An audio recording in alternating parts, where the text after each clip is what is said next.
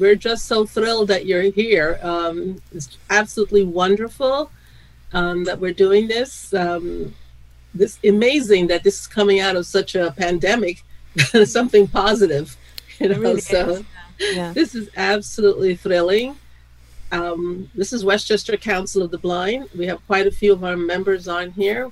We're in Westchester County, New York. We're right outside of New York City, and we're a relatively small county. We're almost, we're probably over 1 million by now, I'm thinking, Annie, based on this. You're on the river. Are you on the river? Wow. I can't believe 1 million is small. No, Sam. Westchester County has over 100,000 people. Everything's bigger. I mean, Westchester County, just New Rochelle. I'm sorry, New Rochelle, where I live, my city is over 100,000. So just one city. Yeah. So it's 1 million people that live in Westchester County. Itself. The county itself is, I think it's 41 municipalities. I believe that's the number I saw, and it's a nice size county. But when we're sitting next to New York City, we're peanuts compared to them. Indeed. So it's more a suburb than a city. Although we're getting to feel more and more like a city. We're getting all these skyscrapers are popping up all over the place. But that's progress for you. But I do want to have you guys speak more about yourselves and Dorset. And Moira, this is all new to me, how to handle this. I don't want it to be a formal thing. This is rather informal, and I want it to be fun too, and enjoyable, and we learn about each other. So I'm going to sort of step aside for a moment. Moira, would you like to introduce your group to us, please? Okay. Well, this is quite large scale. We regularly have Zoom meetings, but normally we have around about 10 or 12 people at the most. So this is quite another level. I'm Moira. I'm a community support worker. So I'm a member of staff working for a charity called Dorset Blind Association. We're a very small local charity. I think we've got, Maria will probably correct me, but 16 or 18 members of staff. I'm not quite sure. Anyway, not very many. Yeah. Including the shop staff. That's about right. Yeah. Yeah. We're supporting people with visual impairment living in Dorset, which is a county in the south of England. I've got quite a few people here, both volunteers and members that I've been working with. So I already mentioned Maria, who's chair of trustees for Dorset Blind Association, and Maria has a visual impairment, so she's got lived experience. Karen Sutherland is a volunteer and is also married to Ian, who is a member and a volunteer for Dorset Blind Association. So Ian does a weekly quiz for me, and he also supports quite a few people by telephone, and they've both in the past done quite a bit of work with fundraising for Dorset Blind Association, but that's kind of fallen by the wayside these days. We've also got Pauline. Pauline's a volunteer. She's been a volunteer for a long, long time, and supports several people in the association. She phones them on a weekly basis and checks up on them, and used to help at our clubs when they were running, and also runs her own businesses at the same time. So she's a very busy lady. Tony Watson is a long-standing volunteer, and has helped us out with lots of activities and events and ferrying people around by car. Lots of things, Tony, isn't there? I can't even think of all the things. There's so many.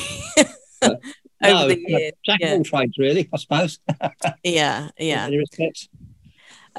Sam is with us. It's great to have Sam with us. So Sam has been a member for a long time and usually up for any kind of activity, aren't you, Sam? Definitely, yeah, definitely. keen swimmer and gym goer, and recently attended a golf event that we did, an indoor golf event. Always very exciting working with Sam, because Sam has a few balance issues, so we're always wondering how far we are from A&E. Isn't that right, Sam? You like to live life on the edge. Yeah. We've had a few exciting times. And we've got Karen C. So Karen is a volunteer and a member, and volunteers for lots of organisations, including Dorset Blind. She's very busy. And we have Bernard. So Bernard is a techno whiz, aren't you? Most of the time, you do pretty well. I'm also 92, don't forget. 92 and a techno whiz. So yeah. I take everything out and don't give much back, I'm afraid. I'm a member. Well, you know, you're here, aren't you? Which is great. It's great to have so many people participating.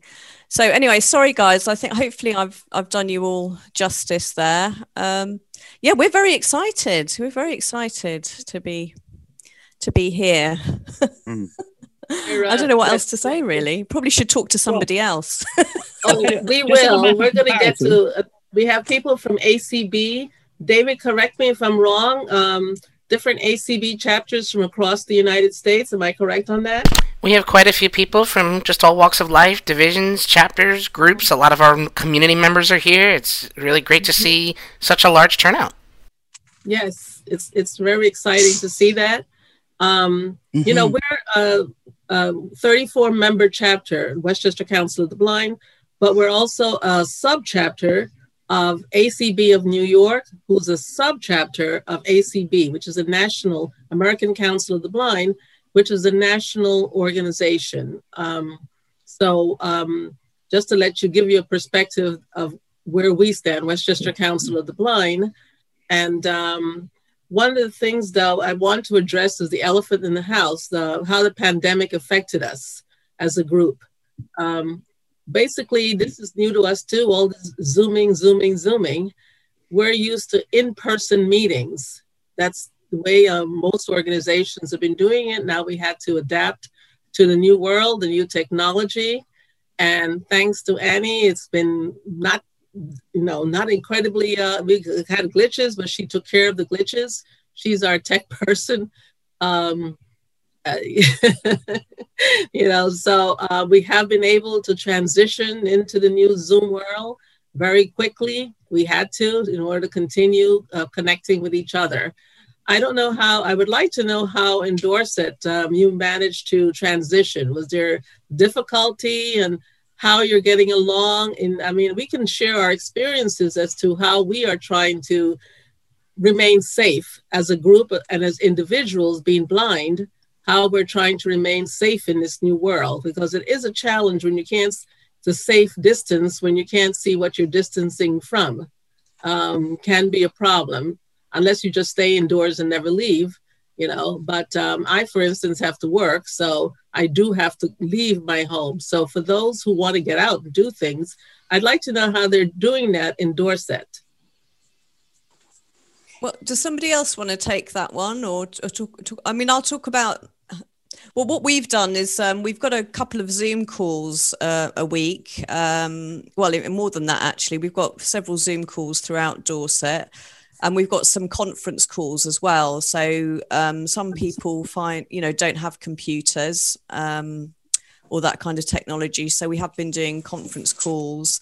And we've also got like a telephone buddy system. So we've got a lot of people here actually are supporting each other with one-to-one telephone calls, but I also have volunteers, both sighted and unsighted, who are making individual phone calls.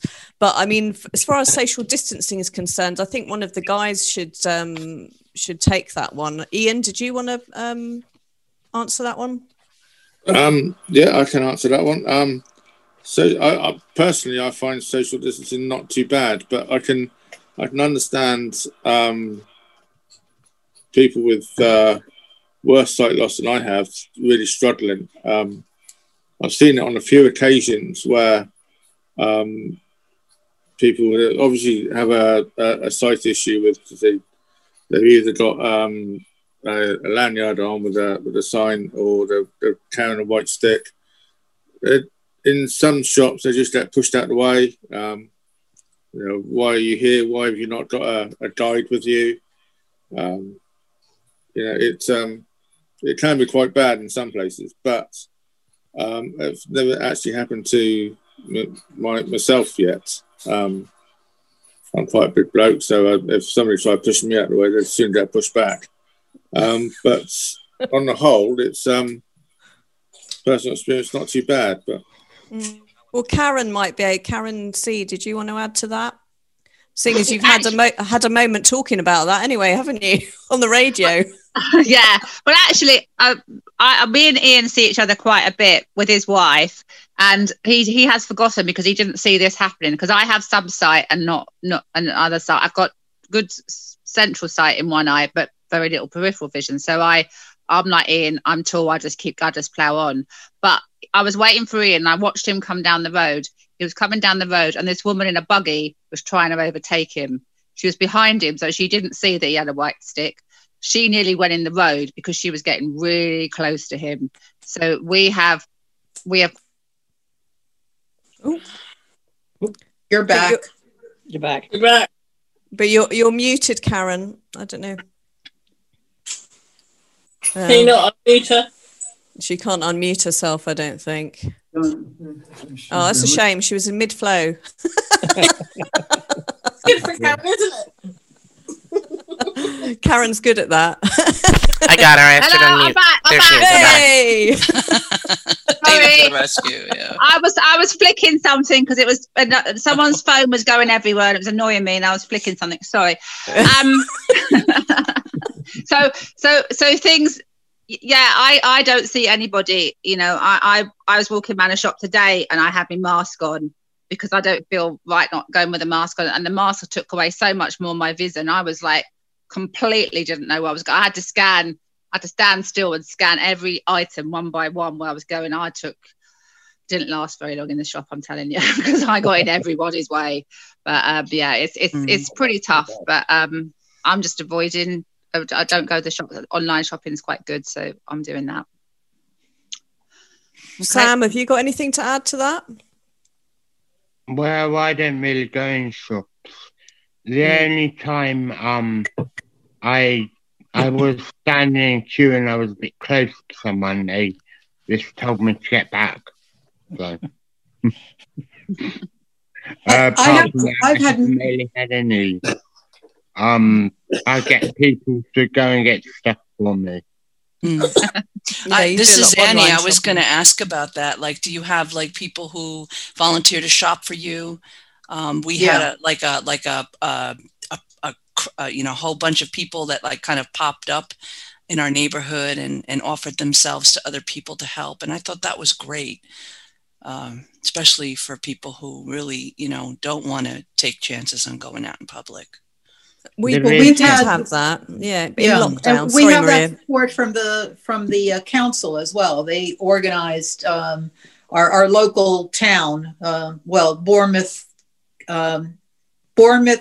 Poole, and Christchurch are three very large towns. Altogether, we're about 350,000.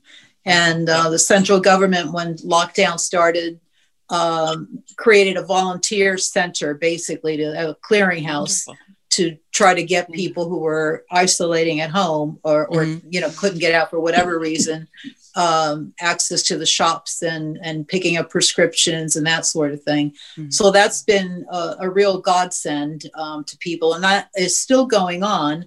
And then informally, for instance, on my road, we have about 30 different people that are on a WhatsApp group, because someone went around and put a little note through the mailbox saying, let's support each other. Anyone who wants to join the group can do so, and just look out for each other. And as a result of that, everyone was offering to do the shopping for myself and my husband because we're isolating.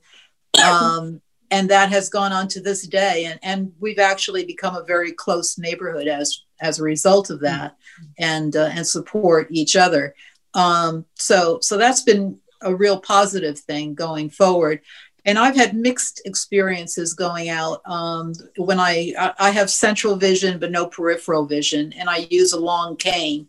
So I was noticing in the beginning, if I walked down my road, nobody would get out of my way. I would be the one who would spot them and get out of their way. I have to say it's gotten a bit better now that people are more used to what we're supposed to do.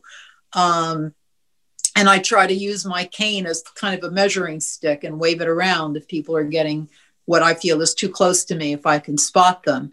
And then in our shops, many of them, like a small bakery, they're only allowing one person at a time to come in. And so you stand in line until it's your turn, socially distanced and so forth. And I think generally people are pretty good in that kind of scenario. I think it's more of a problem when you're in a busy sort of supermarket, and then it varies from one place to the other. If you're being offered assistance, or if people are getting upset with you because you're holding things up close to see what they are and so forth. So I think that's a pretty common experience. Thank you. This is Annie. I'm a guide dog user, and I was just wondering if any of your members are guide dog users, or does anybody have any information on that?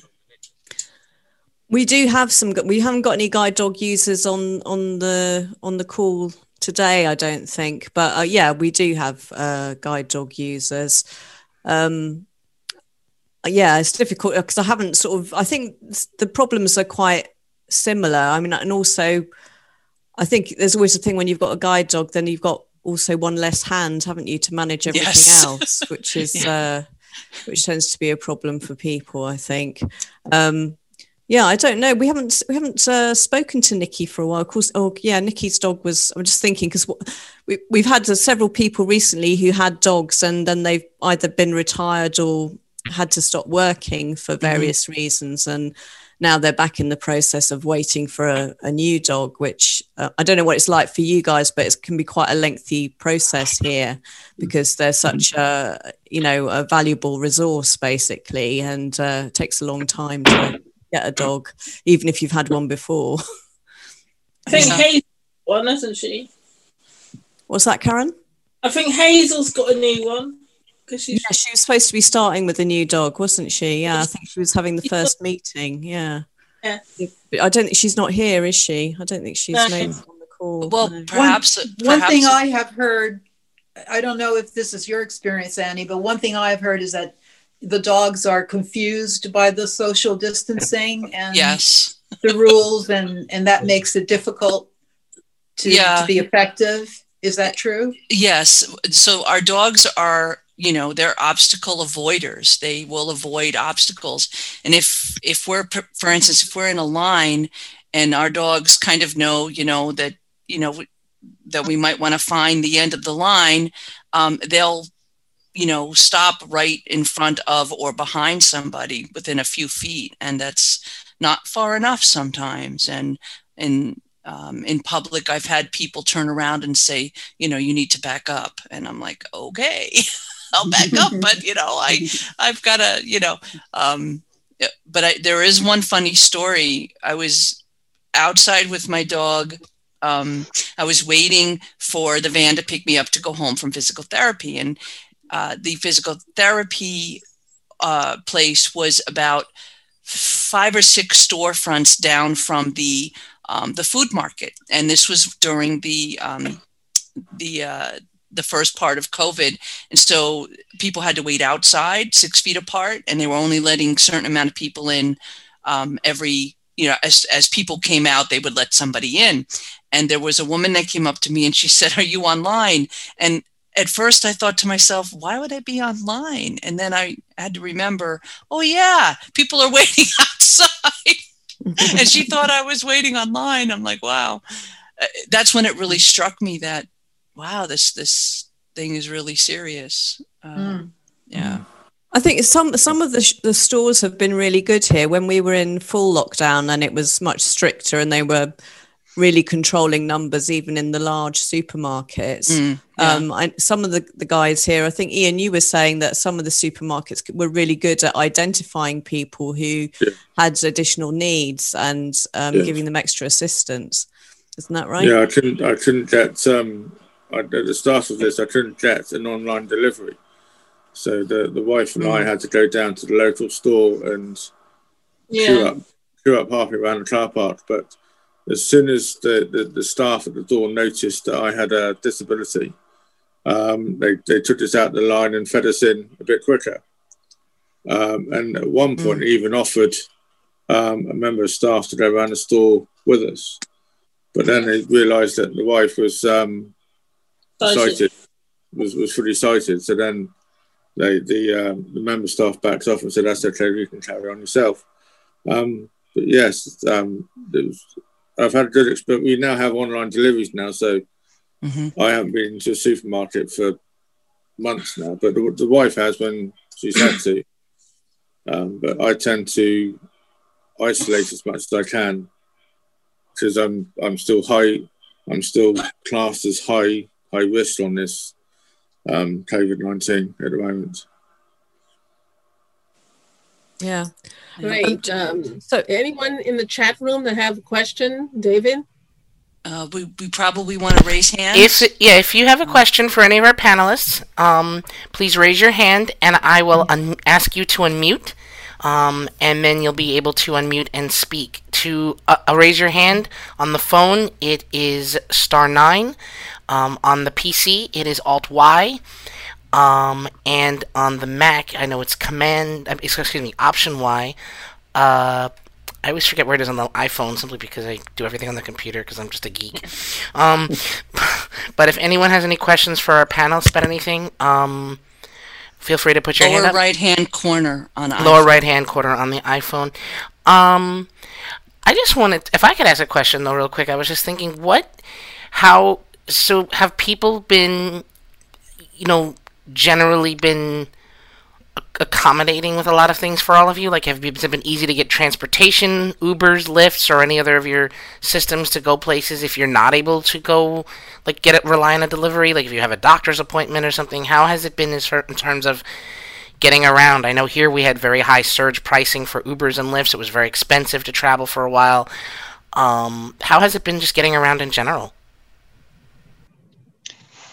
Anyone of you wants to take it?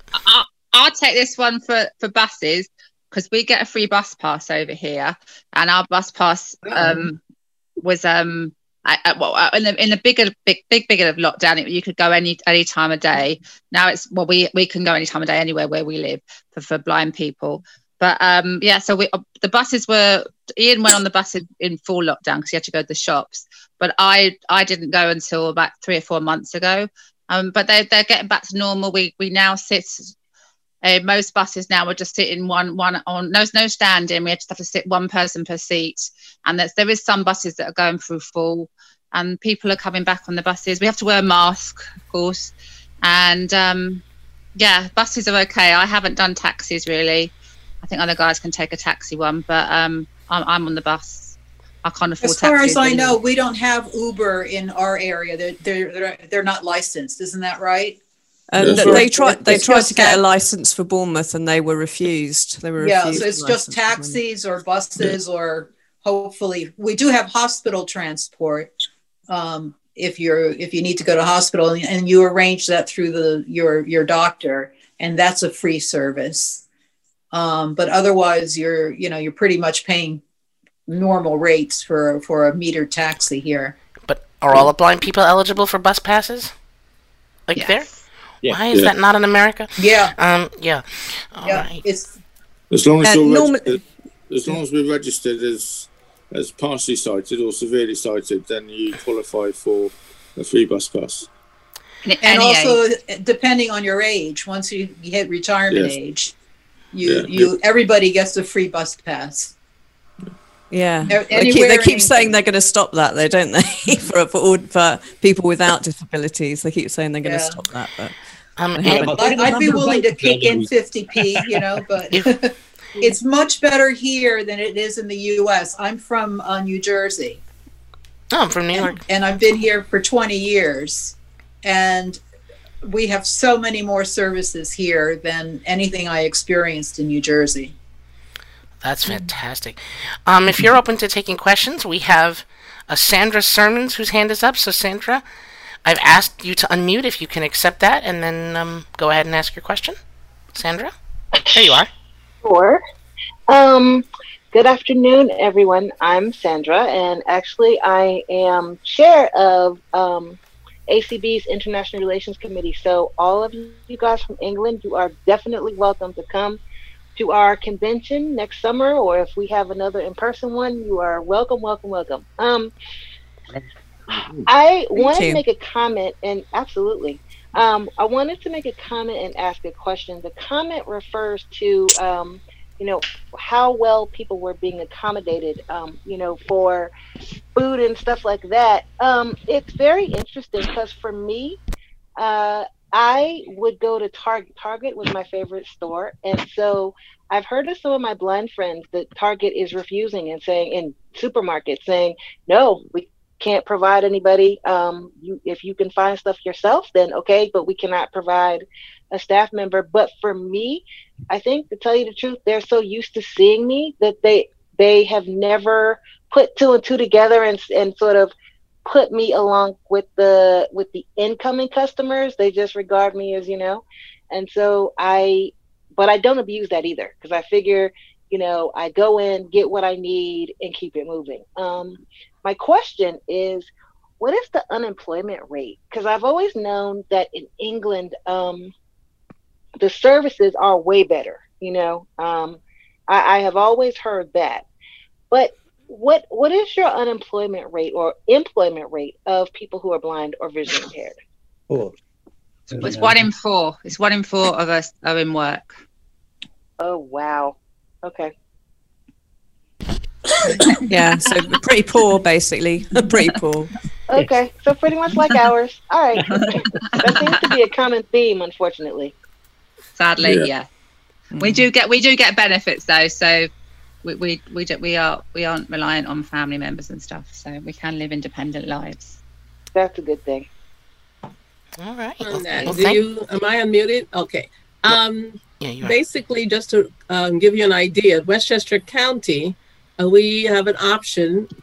We can either get a reduced fare card for regular transportation, or we have a specialized transportation called paratransit, in which you have to have a disability. But it's not cheap. It's $5 a trip. No, and it's probably one of the most expensive in the United States, definitely in New York State, judging from something I read 2 years ago. It's the most expensive fare for paratransit. And it's mandated by the Americans with Disability Act that they have to have it. So it's not through the kindness of their heart that they're doing this specialized transportation. The thing is, a lot of people cannot afford that especially if they're minimum wage, to be able to afford $10 a day to get to and from work. So that can create a problem. Now, as for the other things, the unemployment, we have New York State Commission for the Blind, which is a government agency, a state government agency that can help you with vocational rehab to get employment. They're not, of course, always successful. I'm not even sure what their success rate is. I haven't seen their report in multiple years, what our success rate is for New York State. But do you have such a thing in Dorset, where there's an actual commission that helps people to learn new skills once they've lost their vision or didn't have their vision, to train them for a profession or just a vocation so they can become employed? Well, it's a bit of a difficult one. I think as far as vocational training, I'm not aware of anything specific in Dorset. Around the country, there are a couple of specific training colleges for people with visual impairment. And quite often they in the past anyway, one of these guys will probably be able to update me, but in the past they concentrated on things like I think massage was one of the things that they often trained people up in, to be massage therapists, or obviously technology now, I think, is becoming quite a big thing that they're training people in. From a point of view of day-to-day life, then every council in the UK has a specialist department, a sensory loss department, with a rehab officer who is supposed to help people to rehabilitate themselves when they've experienced sight or hearing loss. Generally, of course, they're completely overwhelmed by demand, and they do provide advice and assistance, but it tends to be quite limited and can take them quite a long time to get to people just because of the volume of work, which I think is why charities like Dorset Blind Association are so important. But there have been occasions where we've assisted people to pick up skills which got them into work. I know one of my colleagues supported somebody with training in a restaurant kitchen, and he was working as a chef for a while, and now he's actually working in a cafe in another town in Dorset. So there have been instances like that, but wouldn't say it's the focus of our particular work. But I don't know, has anybody else got something they'd like to add to that? Because I have to say I'm not sort of really well up on. One thing I would say is that our system is not run state by state. It's some of these things would happen from the national government, like what we would call our federal government in the U.S. So there aren't states where you have powers the way the states do in the U.S. It's all very centralized here, and then we have very spotty local services and the individual councils. So you really can't compare, other than the fact that there's never enough, and there's not a lot of follow through. And the reason that, for instance, our charity, as Dorset Blind Association, we're a privately funded charity. We don't get any federal money or state money at all. So everything we do is through grants and fundraising and legacies and membership fees. We're a membership organization. So you don't have to be a member to get access to the things that we do, but we do ask people to chip in, much like ACB does on a yearly basis. But what we focus on is we have people like Moira who will do an initial sort of interview and assessment and figure out how we can help. So that might be applying for benefits or just making sure that people are starting to be connected with other people so we can do peer support. We used to have face-to-face meeting. We had 25 social clubs around the county. And then we also would have activity groups for people who are more mobile. A lot of our members historically have been elderly people who have lost their sight. So, they're happy to have a cup of coffee and a chat once every few weeks or a month. But, those of us who are younger and more active, we want to go out for a meal. We want to go for a walk. We want to do various things. So we try to accommodate all of that in different ways. And then we have our befriending service, where we match up a volunteer with a person with sight loss, and they might go in every week or 2 weeks to help them with their mail and go, help them with their shopping, make sure their food hasn't gone off in the fridge, just a little human contact if you're isolated. So it's very different than the kind of services I would get, for instance, in New Jersey from the Commission for the Blind. There really wasn't anything like that, not even from the independent living centers. A lot of it was sort of advocacy and information based, but not one-on-one contact and not so much peer support. So that's, I think, where our strength is. And in terms of services on a government level, it's very spotty. There isn't that much. So there's no way to get training on how to do some cooking or do those kinds of things without vision then? There is some. there is to a degree, in as much as education authorities, excuse me, universities, colleges have an obligation to provide assistance to people with disabilities. Now, how effective that is all the time, I'm not sure, but there is a sort of obligation. So if you've got a training course like chefing or something, you should be able to get assistance to enable you to help do that course. That's a sort of mandated by the government.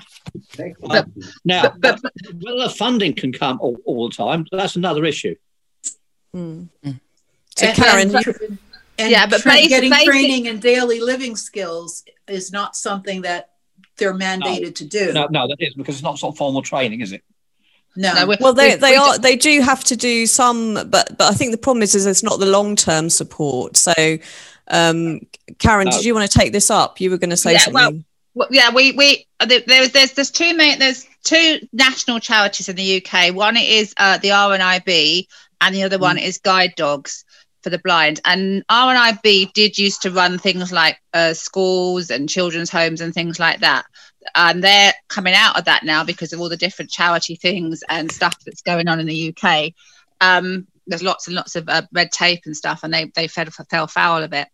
So they're the ones that run the CAP colleges where you can get rehabilitation as adult, but it's very hard to get into. You have to, the job centres might get you in there, which is where we go if we're unemployed, but it's not something that's easy to access to. You have to know, you have to badger away for it. And as you say, things like learning how to cook and run your house, simple stuff like that, isn't really accessible. You know, you don't get offered that when you go lose your sight. You really don't. My dad did years and years and years ago in the 1970s, but I didn't when I lost my sight 5 years ago. So you have to. But we have now, of course, you've got the internet, you've got phone calls, you've got YouTube videos. You basically are teaching yourself. The only thing I would say, Karen, is that the sight and hearing teams, who are the statutory service in the UK, so they're the sensory loss teams, they work for the local council, they will come in and make sure that people are safe. So if they visit somebody who's experienced sight loss and they see that they're having difficulty making hot drinks or using the cooker, they will sometimes give a liquid level indicator and suggest alternative methods which are safer for performing those tasks, or they might recommend that an occupational therapist goes in and does a kitchen assessment. But there's not, they would just be like a quick assessment with advice and, showing you how to do things a couple of times. It's not like you're going to get ongoing support over weeks and months, really. I got the liquid level thing and a few bumpinis, and that was it. Bumpinis. Yeah. We bump dots. We call them bump dots. We have some dots. Yeah.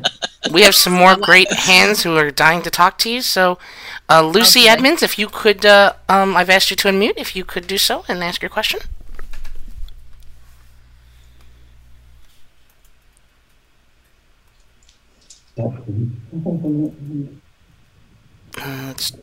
Lucy, I've sent you a request to unmute.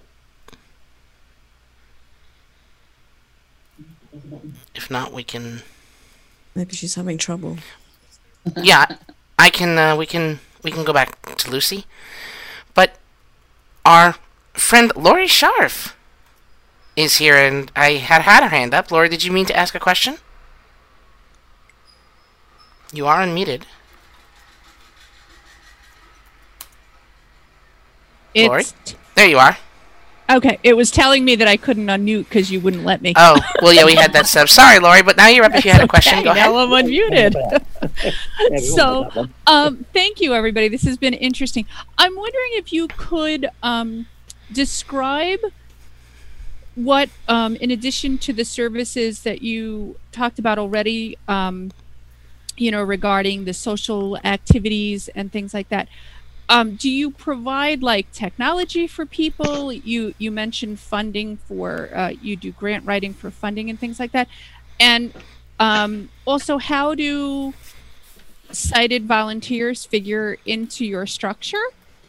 And I don't know if you can comment on this, but you've mentioned colleges, do you mean like sort of what we would call like a rehabilitation program here, or like an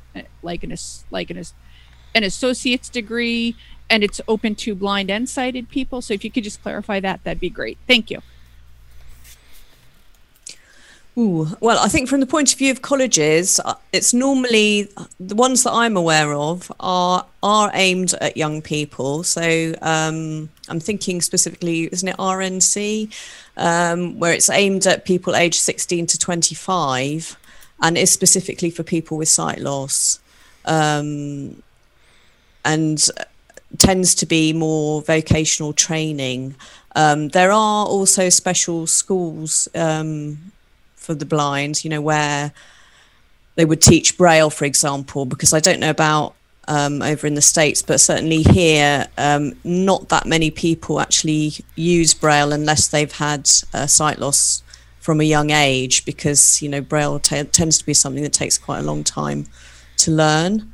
I'm just trying to think, sorry, what the rest of your question was, Laurie. I've forgotten most of it now. About the volunteers, how volunteers fit in, which is a big part of your job, recruiting volunteers, Moira.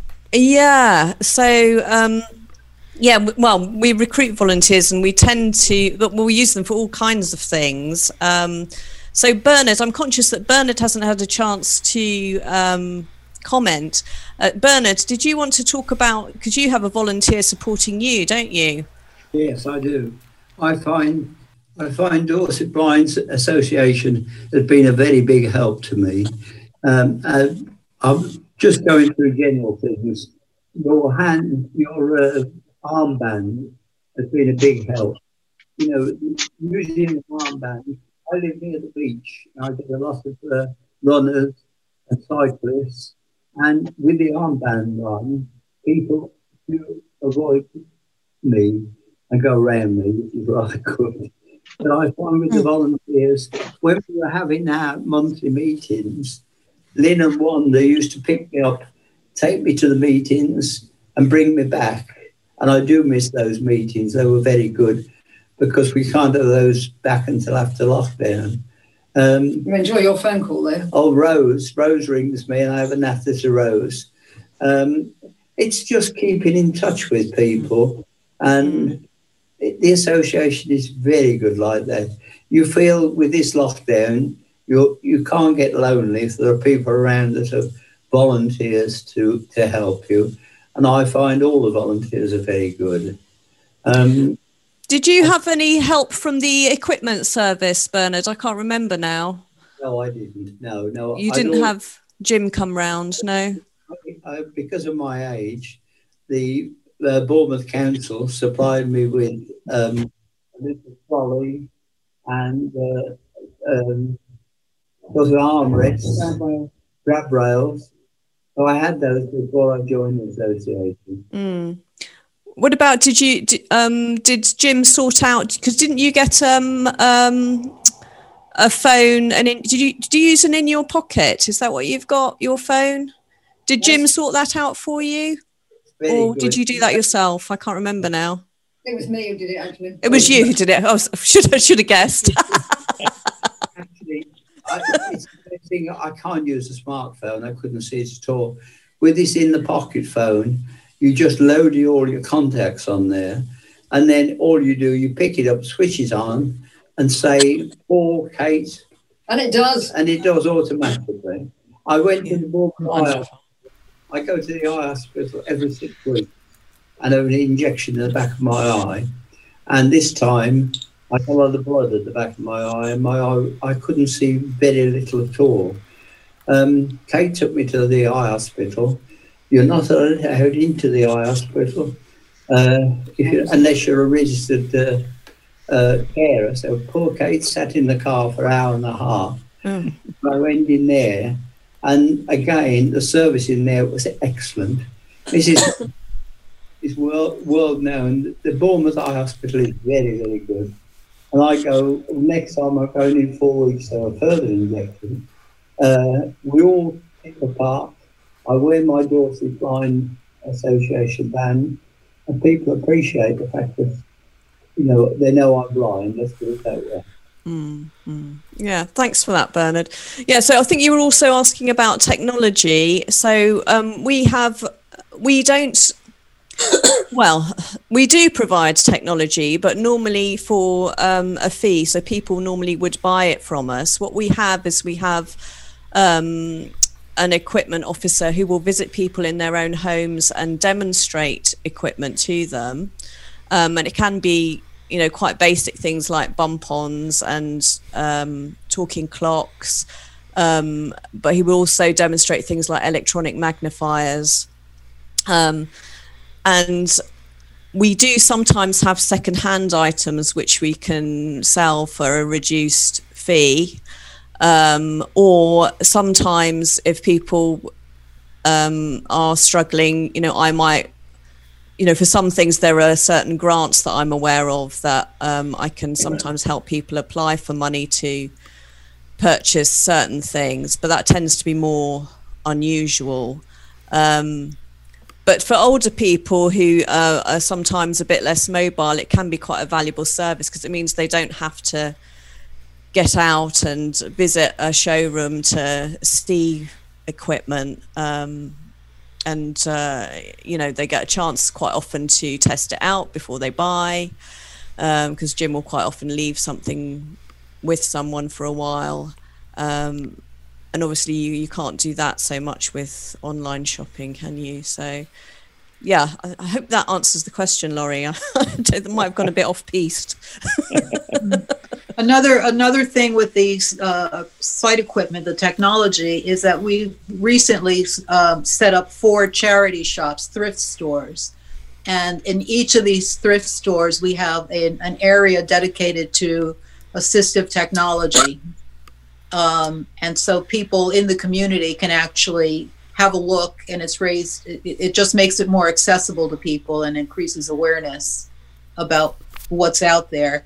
And then we also have Corrine, who works as an equipment specialist in the office, and she's available to take calls and help people over the phone, as well as Jim, who is mobile. We have a van, and he takes it around all over the county, giving people support and showing them what we have. I just wanted to add that bit.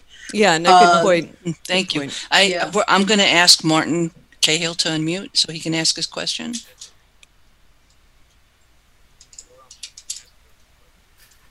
Hi, everybody. Thanks, Annie. You're welcome. I'm Martin Cahill from the Westchester chapter. First of all, I would like to say to our Dorset friends, very impressive organization, very impressive website. It's incredible, all the services that you have to offer.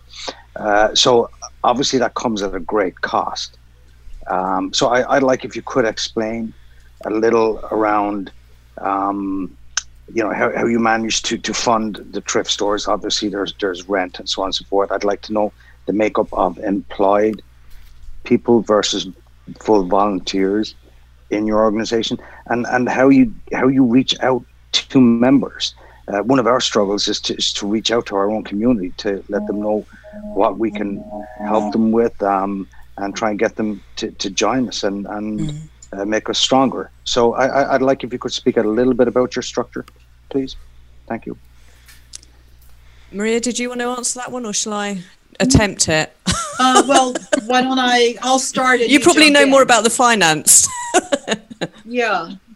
Well, it is a very, very big struggle for us because, as I said, I think earlier on, there is no government funding to support us at all. We have our chief executive officer, Jonathan Hollyhead, happens to be excellent at grants writing. So he has been able to get grants from the National Lottery Fund, and we were awarded the biggest lottery fund grant ever in Dorset to keep us going, and we were able to do that twice, each time for a 5-year period. So that pays for the basic salaries and of the community support worker staff. but he applies for lots of different grants from lots of different people. Then in addition to that, we do some events fundraising and collections, like the standing out with a bucket and just collecting coins and whatever, it all kind of adds to the pot. We're very lucky to have had some legacies come in from time to time. People leave us money in their will or in lieu of flowers. So there's lots and lots of different funding streams, but it's a constant battle to find the money that we need, which is why Jonathan, a couple of years ago, we agreed to go ahead and start the thrift stores, which he was able to get some grant money to start up, because each one will cost about £20,000, which I think is about maybe close to $30,000 to set up. Yeah. He also managed quite over here. I think you quite often for the first 6 months you get reduced rent on the property, isn't that right? As a charity, there's something like that. I think you do. Yeah. Yeah. So there are some things which help, but yeah. Yeah. But they are, at this point, they are all covering their expenses and contributing to keeping people like Moira on staff. Of the staff that we have, I would say 6 staff that are direct service providers. And we have about 300 volunteers. Wow. that have been recruited in order to provide the services to the individuals that we actually serve. And people are referred to us. They either self-refer, they're referred by the I units, the medical teams will send people our way. It's very hard to reach out and get involvement, as I'm sure you have found, because a lot of people, as they acquire sight loss, they isolate themselves, and they don't necessarily want to be identified as having sight loss, because people will then have to give up their driver's license. They isolate themselves, so it's always a struggle to reach out, and especially because so many people in our area are older people. We're a big retirement sort of community here, so I would guess the average age of people that we're with is, correct me if I'm wrong, Moira, but I would say easily 65, 70 years old. Yeah, easily. Mm-hmm. Easily that. I mean, we have members who are 102, 110 years old. Wow. And they're still, some of them live at home, some of them are in care homes and that kind of thing. But then we also have people in their 20s and 30s and 40s and 50s who are out, trying to live normal lives, that are involved as well. So I kind of lost the thread. I don't know if that answered all of your questions, but that's a bit. I was just going to add, Maria, that in the charity shops, because you were asking about sort of how. So in the charity shops, most of them, the thrift stores, as Maria calls them, there'd normally be 2 paid members of staff. So there'd be a manager and an assistant manager. And then the volunteers. And then the rest of the staffing is provided by volunteers. That's great. So, and normally the assistant manager is part-time. And we get donations from, people in the community to stock those. So that's been going pretty well. We have an Irene Hampton who has a question. So Irene, I've sent a request for you to unmute. If you could unmute yourself, and then you could ask your question. Irene? They respond to you, Annie, but not to me. I'm kidding. Irene, are you there? Well, we can try again. Lucy, I know, had been trying to get a hold of us. Let's see if... I just asked her. Lucy. Okay, Lucy, to unmute. If you want. And I can do Irene, too, to see if we can... Yeah, try her one more time. If not, we have another person we can reach out to, ready to go. Okay. Lucy! goodness, I couldn't unmute before, David. Yeah, well, I had sent you a request, but I guess it wasn't displaying. Sorry about that. Well, there you are, Lucy. We can now hear you. Go for it. Oh, great. Well, first of all, I'd like to thank all of you for sharing with us this afternoon. And you kind of touched on a little bit of my question already.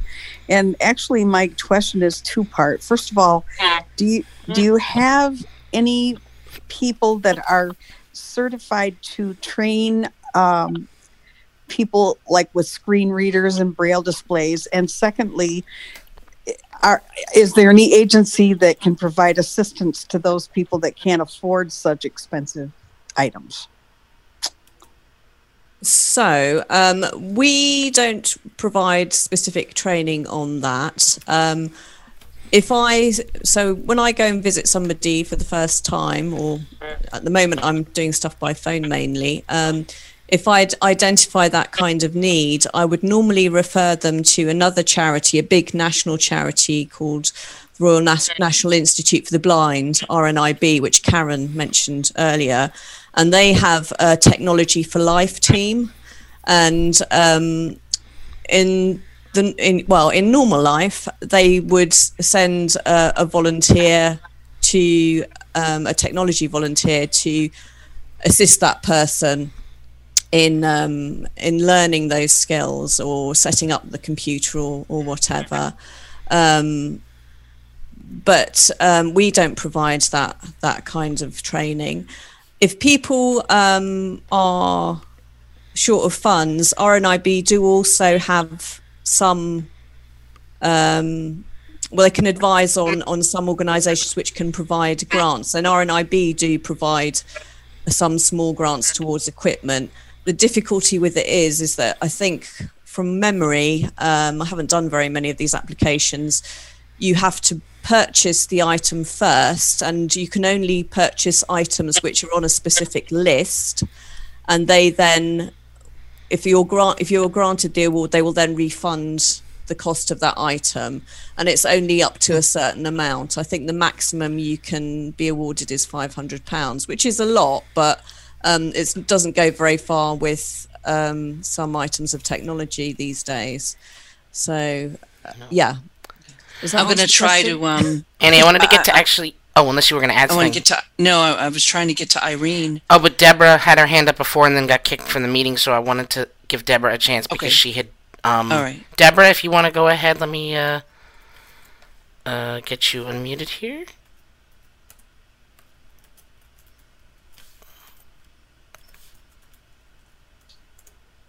All right. Well done, ladies. Yes. There you are, Deborah. Awesome. Sorry about that from before. There you go. This is Irene. I was not being allowed to unmute. Oh. Yeah. The button wasn't working. That's technology. I love it. My two things. I am still following everything that you people have been talking about on a national level with BBC, In Touch, Peter White. He is going through all that material and has updates on the guide dogs and RNIB and all the opportunities that are available for blind people in the United Kingdom, but it's a national thing, and wonderful work that your group is doing. The second thing is, may I ask our host to send Moira and anyone else that is appropriate, send the email for Cindy Hollis from the ACB, American Council of the Blind, her weekly newsletter, because on there, I'm terribly excited about this one. They are doing on Thursday night, that's 7:30 Eastern. Ooh, that'd be sometime in the middle of the night for you guys. They are doing an entire study of all the Jane Austen novels. And because I have been reading Jane Austen for 50 years and finally found a group of people that want to talk about Jane Austen, So I have a thunderstorm here, so I can't talk anymore, but lovely to visit with everybody. Thank you. Well, thank you. Annie, do you get the emails? If not, I can forward it to you when it comes out if you don't get it. To send to the ladies.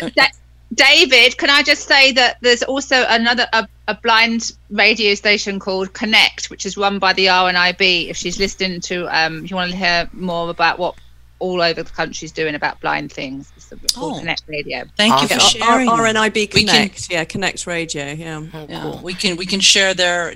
Can you listen to the internet to connect? Yeah, it goes beyond the internet. Yeah. All right. Okay. All right. We can share that. Sure.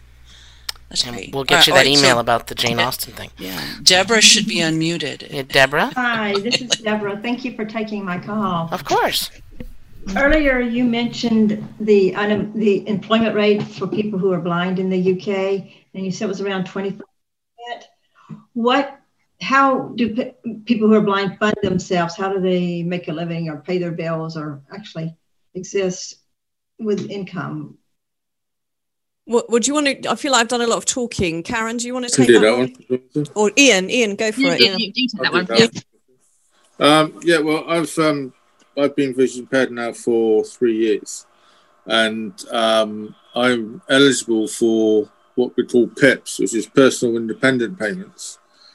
So I get that because of my disability, and also I don't get unemployment benefit because I'm technically retired, basically, even though I'm only 56.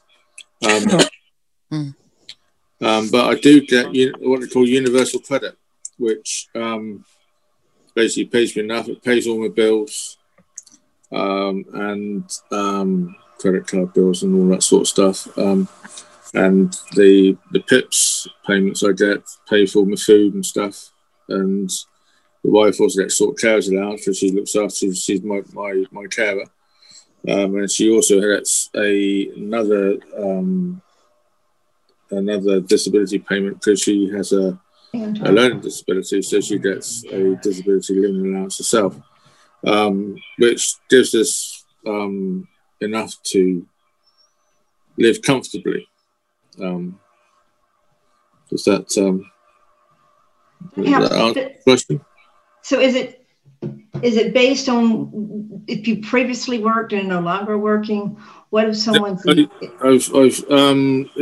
the universal credits is a means tested benefit. So as long as you don't have savings of over, I think it's £6,000, then you get the full benefit from universal credit. There is a maximum level, I think it's £16,000. If you're over that, you don't get anything at all. Is that annually? No, that's savings. If you've got savings, then you don't get as much. If you're fortunate enough to have, say, £20,000 in savings, then we wouldn't get any universal credit. You still get the PIPs payments because that's not means tested. Yeah, so the majority of benefits in the UK are means tested. So it depends on how much money you already have coming into the household. So, if you were a person with visual impairment living with somebody who was going out to work and they had quite a high paying job, you might not get any universal credit, but you would probably still get your PIP, personal independence payment, because that is paid on grounds of disability or long-term health condition. It's not paid on what money is coming into the household. So we have two different kinds of benefits, and it's very, very complicated because also once you're over 65, it's a different kind. You get a different kind of benefit if you're, if you've got visual impairment. But yes, it's a bit of a minefield, all that, and of course they're always tweaking the system to try and make it fair or try to reduce the money that's being paid out. So, but generally, I think in the UK, the benefit system is very, very good, and most people manage quite well on it. Does anybody else want to say anything about that? I don't know. Karen, did you have anything to add? There's lots of other benefits of the local council for your council tax and stuff, and which is stuff. Yeah, a housing benefit. Well, and also over here they do various bits and pieces. Like if you go to the cinema and you're registered as severely sight impaired, you can bring somebody with you free of charge as a carer. And the bus pass, like that. The free travel through the bus free pass travel, system. Yeah, free postage. Free postage on mail. Reduced fares on trains. Yeah. Yeah, but it's not. It's not like in the U.S. I used to get SSDI. But here it's not predicated on what you have earned. It's based on what you need. So even if you have never worked, you would still get basic. I guess the nearest thing would be welfare, although that's almost a thing of the past in the U.S. So it's part of the social network of safety net that everyone is entitled to here in the UK. We have a number with the last digits 3517. I've asked you to unmute if you can do so. Yes, I did. This is Mary Beth. Hi, Mary Beth. Hi, Annie. Hi. I just had a couple of questions. Quick questions, I promise. I was just curious about what kinds of technology you use for like your Zoom calls. Like, so here it would most likely be, say, computer and JAWS, or VoiceOver and a Mac, or a smartphone. I was curious about that, and also I was wondering whether or not you guys very often use Aira in the UK. Well, I was going to say Maria, do you use any of that stuff? You've still got quite. I have to. Yeah, my vision was restored to the point where I just use large print and big screens, so I can't really address that. Yeah, I don't think we've got a lot of the people we've got with us.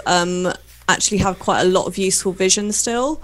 I've never heard of Aira, put it that way, so I'm guessing that we don't use that in the UK. It's still growing in the UK. It's a service where you use an iPhone or a smartphone to call in, and they can use the camera on your phone. They can remote in through TeamViewer to help you with tasks, and there's different offers, like for job seeking and such, where they don't charge you for minutes to do certain things, or they give you a limited amount of free time to accomplish a task, and I know it's starting to grow in the UK.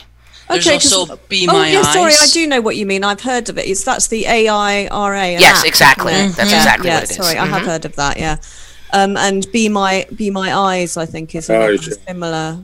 And I think Be My Eyes is free too, whereas Aira is not. And a lot of people would use Seeing AI. I think that's a very popular one. I use that. I use that one, yeah. Yeah, I think VoiceOver is definitely people use that. I've heard of that one. NVDA, was that one you mentioned? That's a free screen reader that a lot of us people use if they can't afford JAWS. Dragon is another one, isn't it? Yeah. That's the Dragon is for people who want to speak into the computer and and have it type for them instead of the keyboard. And JAWS is actually all keyboard enabled, so it's text to speech instead of speech to text. Although they're working on it now, where JAWS is going to have a voice assistant in the new JAWS. They're going to start making where you can ask it certain things. Yeah, so I think all of those, I've heard from other people that they do use them. It's just that I think most of the people we've got on this meeting are probably not at a point where they need to use that kind of technology quite yet. Although I think Ian was saying he uses Seeing AI and. One of our members, Keith, for instance, he's a great one for using the VoiceOver technology on the smartphone and such like. Yeah. And he uses things like Alexa and such like to speak to his TV and all these sort of things. Oh, yes. Yeah. We have an A lady. Yes. That's right. You're not allowed to say it, are you, in case you said it off. Yeah. That's a great transition, Annie, because we have an A lady with her hand up named Agnes, who has... So let's hope this actually works. Agnes, I've asked you if you could unmute. There you are, Agnes. I have a question. How is your library service doing with getting materials to individuals who are blind and visually impaired? And also, I was wondering about the schools in England. Are they offering in-person instruction or a combination, or are the students mainly having to learn from home? Good questions.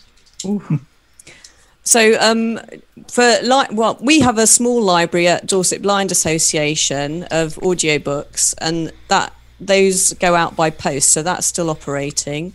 Our public library system here does have a home. We do have a home delivery service. It did stop for a while when we went into full lockdown. I believe it is operating now, but what they're doing doorstep delivery, whereas normally the volunteers would have gone into somebody's home and had a bit of a chat as well. So it's more of a social thing.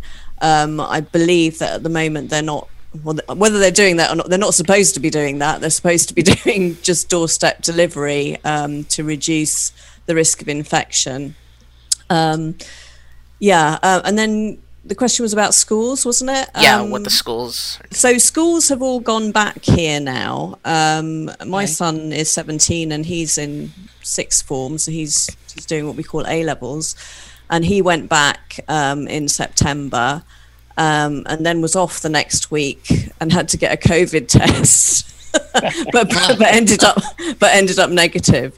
But they're all back. The issue is more with universities. So the universities went back, but the majority of them are doing mainly online learning. And I know that certainly my niece, she just started a foundation in arts at Bournemouth Arts University, and she's going into college 1 day a week, and the rest of the time it's all, well, like Zoom type calls or online learning, and she's really not enjoying it.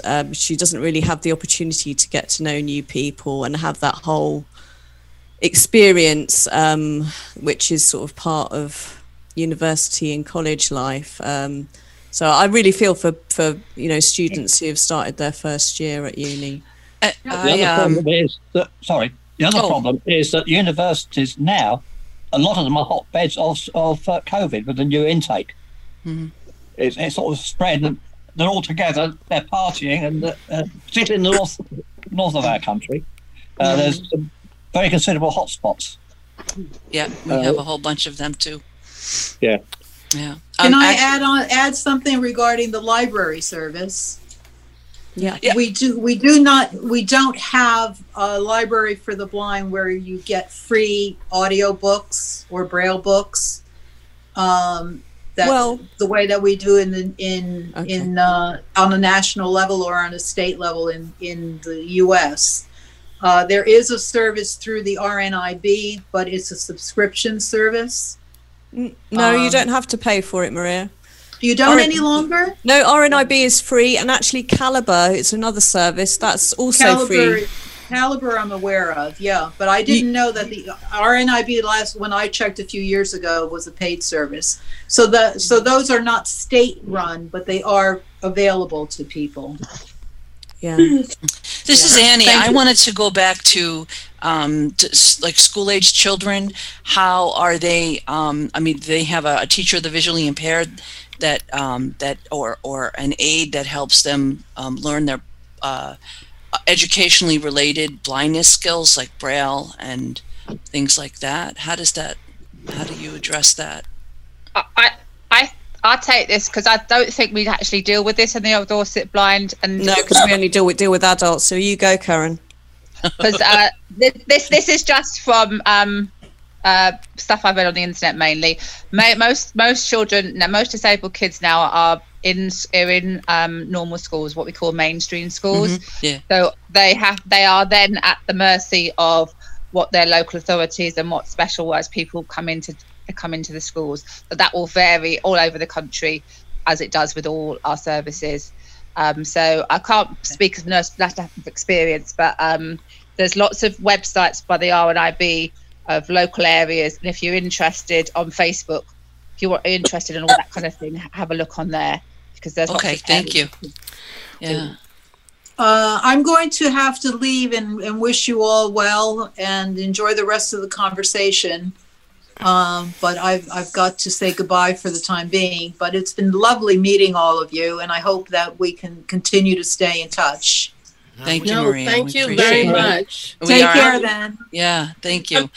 Really We are coming up on our ending. I think We have two more hands. Do we want to take them? We have Two more questions. hands. Okay, and then we'll. And that's it, right? So this is the last two questions? Okay, so Rich Lane, if you could, I've sent you a request to unmute. If you can respond to that, hopefully it works. There he is, Rich. We hear you, sir. I just had a quick question. You've mentioned fundraising several times. What could you share with us some of the fundraising activities you have in order to try to raise funds? Any ideas you might give us? Good question. Maria's just gone. The big fundraiser was just gone. It was coming. I know you all mentioned like a bucket fundraiser. Like, can you tell us what that was about? Don't you know what that is? That's standing outside the supermarket with a bucket and standing there and That's what I thought, yeah. In the freezing cold. Yeah, in the freezing cold. But it does raise awareness of blind issues. You do have people coming up to you and going, "Oh, how can I get help for my cataract? Which opticians do I need to go to?" So it's a very good raising awareness thing. You don't really get a lot of money nowadays because people, well, especially now, we don't really have money. You know, we're all contactless. Well, now, we're not really doing that so much we're not now, doing that are at we? all now. But before that, lots of people didn't really have money, so it's not a very good way of making money anymore. It's more a way of raising awareness, and it always helps if you have a guide dog with you because people come up to you if you've got a guide dog. That's right. In fact, we've even had somebody bring a pet dog once, which people thought was a guide dog because I think it was a Labrador, and that was quite useful. Oh my goodness! They do. I think they do increase interest. If you have a dog, it makes a difference. Yeah, definitely. Well, we used to do meals and things like that, didn't? And events of that nature, and try to get sponsorship from local companies. Yeah, well, so there were lots of things that we used to do, which we're not. Things, wasn't it? Yeah, which we're not doing now. So there was a big event that we ran with the local education college where they were training people to do silver service in restaurants, and they did an event called Dining in the Dark. We did one, yeah. Yeah, so where you get people to wear blindfold, and they charge them quite a lot of money to come and have dinner. We've done that twice. Yeah. We have yoga, one of the big yoga in the dark. Yoga in the dark, yeah, we did that as well. Oh. I don't know if we made a lot of money out of that one. Interesting. Did that go well? So I don't know how many people went to it, but there's a yoga instructor, and she does it.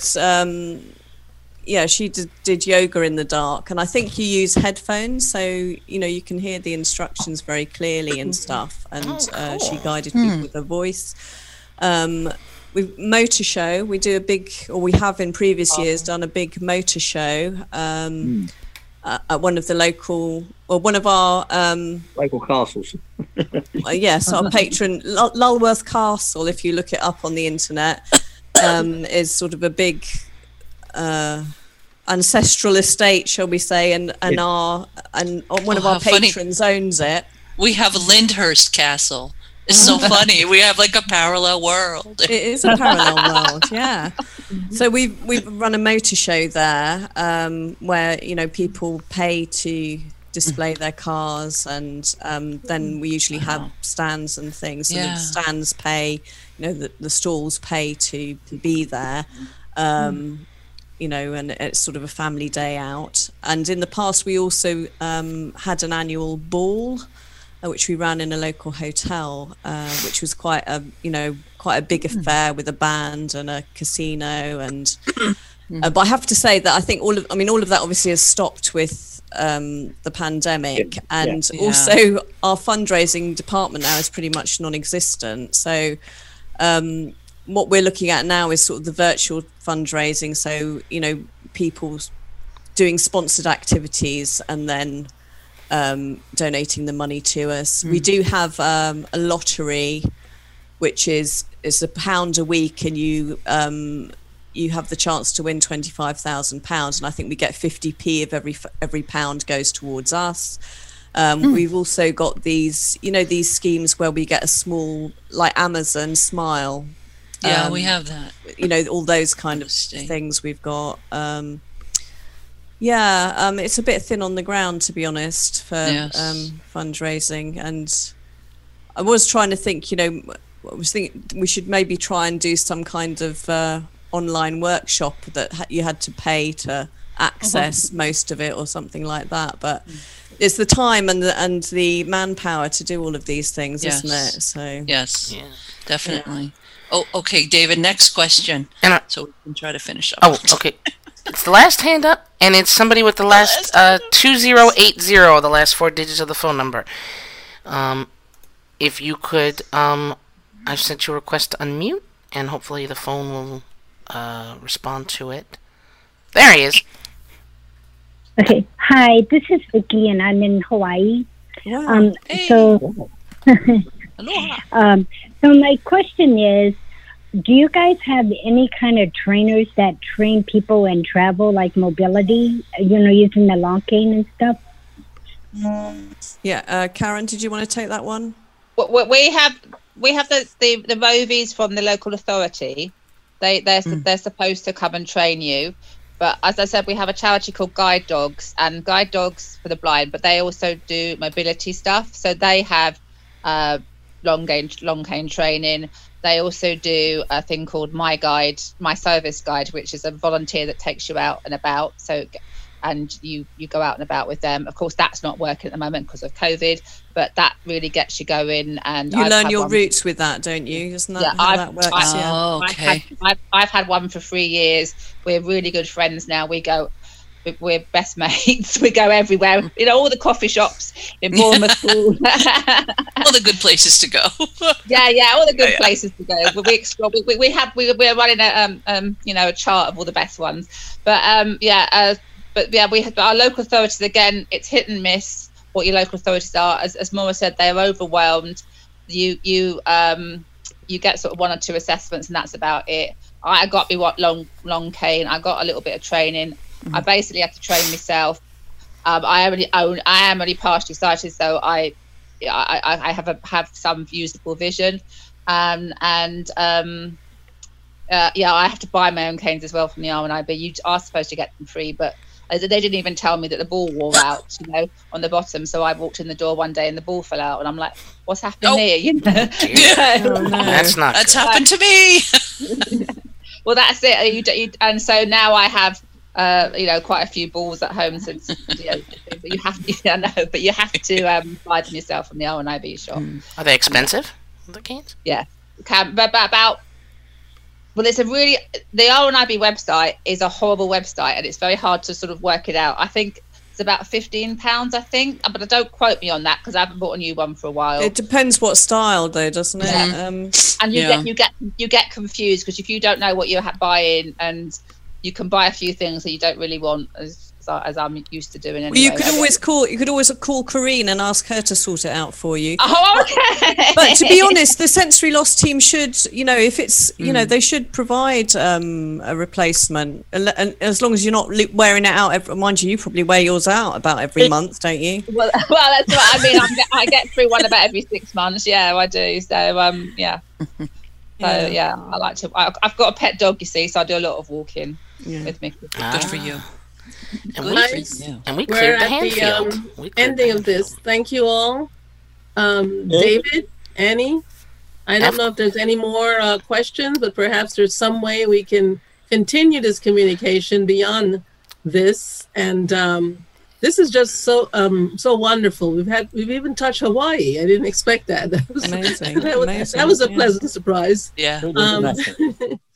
So, guys, I think we've learned a lot from this, from each other.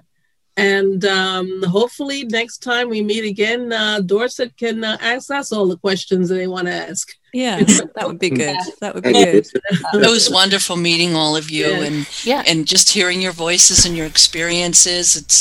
I really felt you really benefited from it. Thank you. And if you guys do a meeting or would like to do a workshop at America, let me know. I would be happy to volunteer as well and be part of that to help you and answer questions. And so let me know. Wow. I was actually we'll have to get something sorted out, won't we? Yes. We may have to have a guide dog users across the pond meeting. Puppy powwow. I would love to. Yeah, I would love to you talk to other guide dog users from England. So we have got quite a few. We'll have to try and rustle them up then, won't we? Have to give them out of the boot. So we'll stay in touch, and maybe that'll be the next thing we do. Hey. Okay. Well, thank you very much, guys. Thank you. Thank you very much.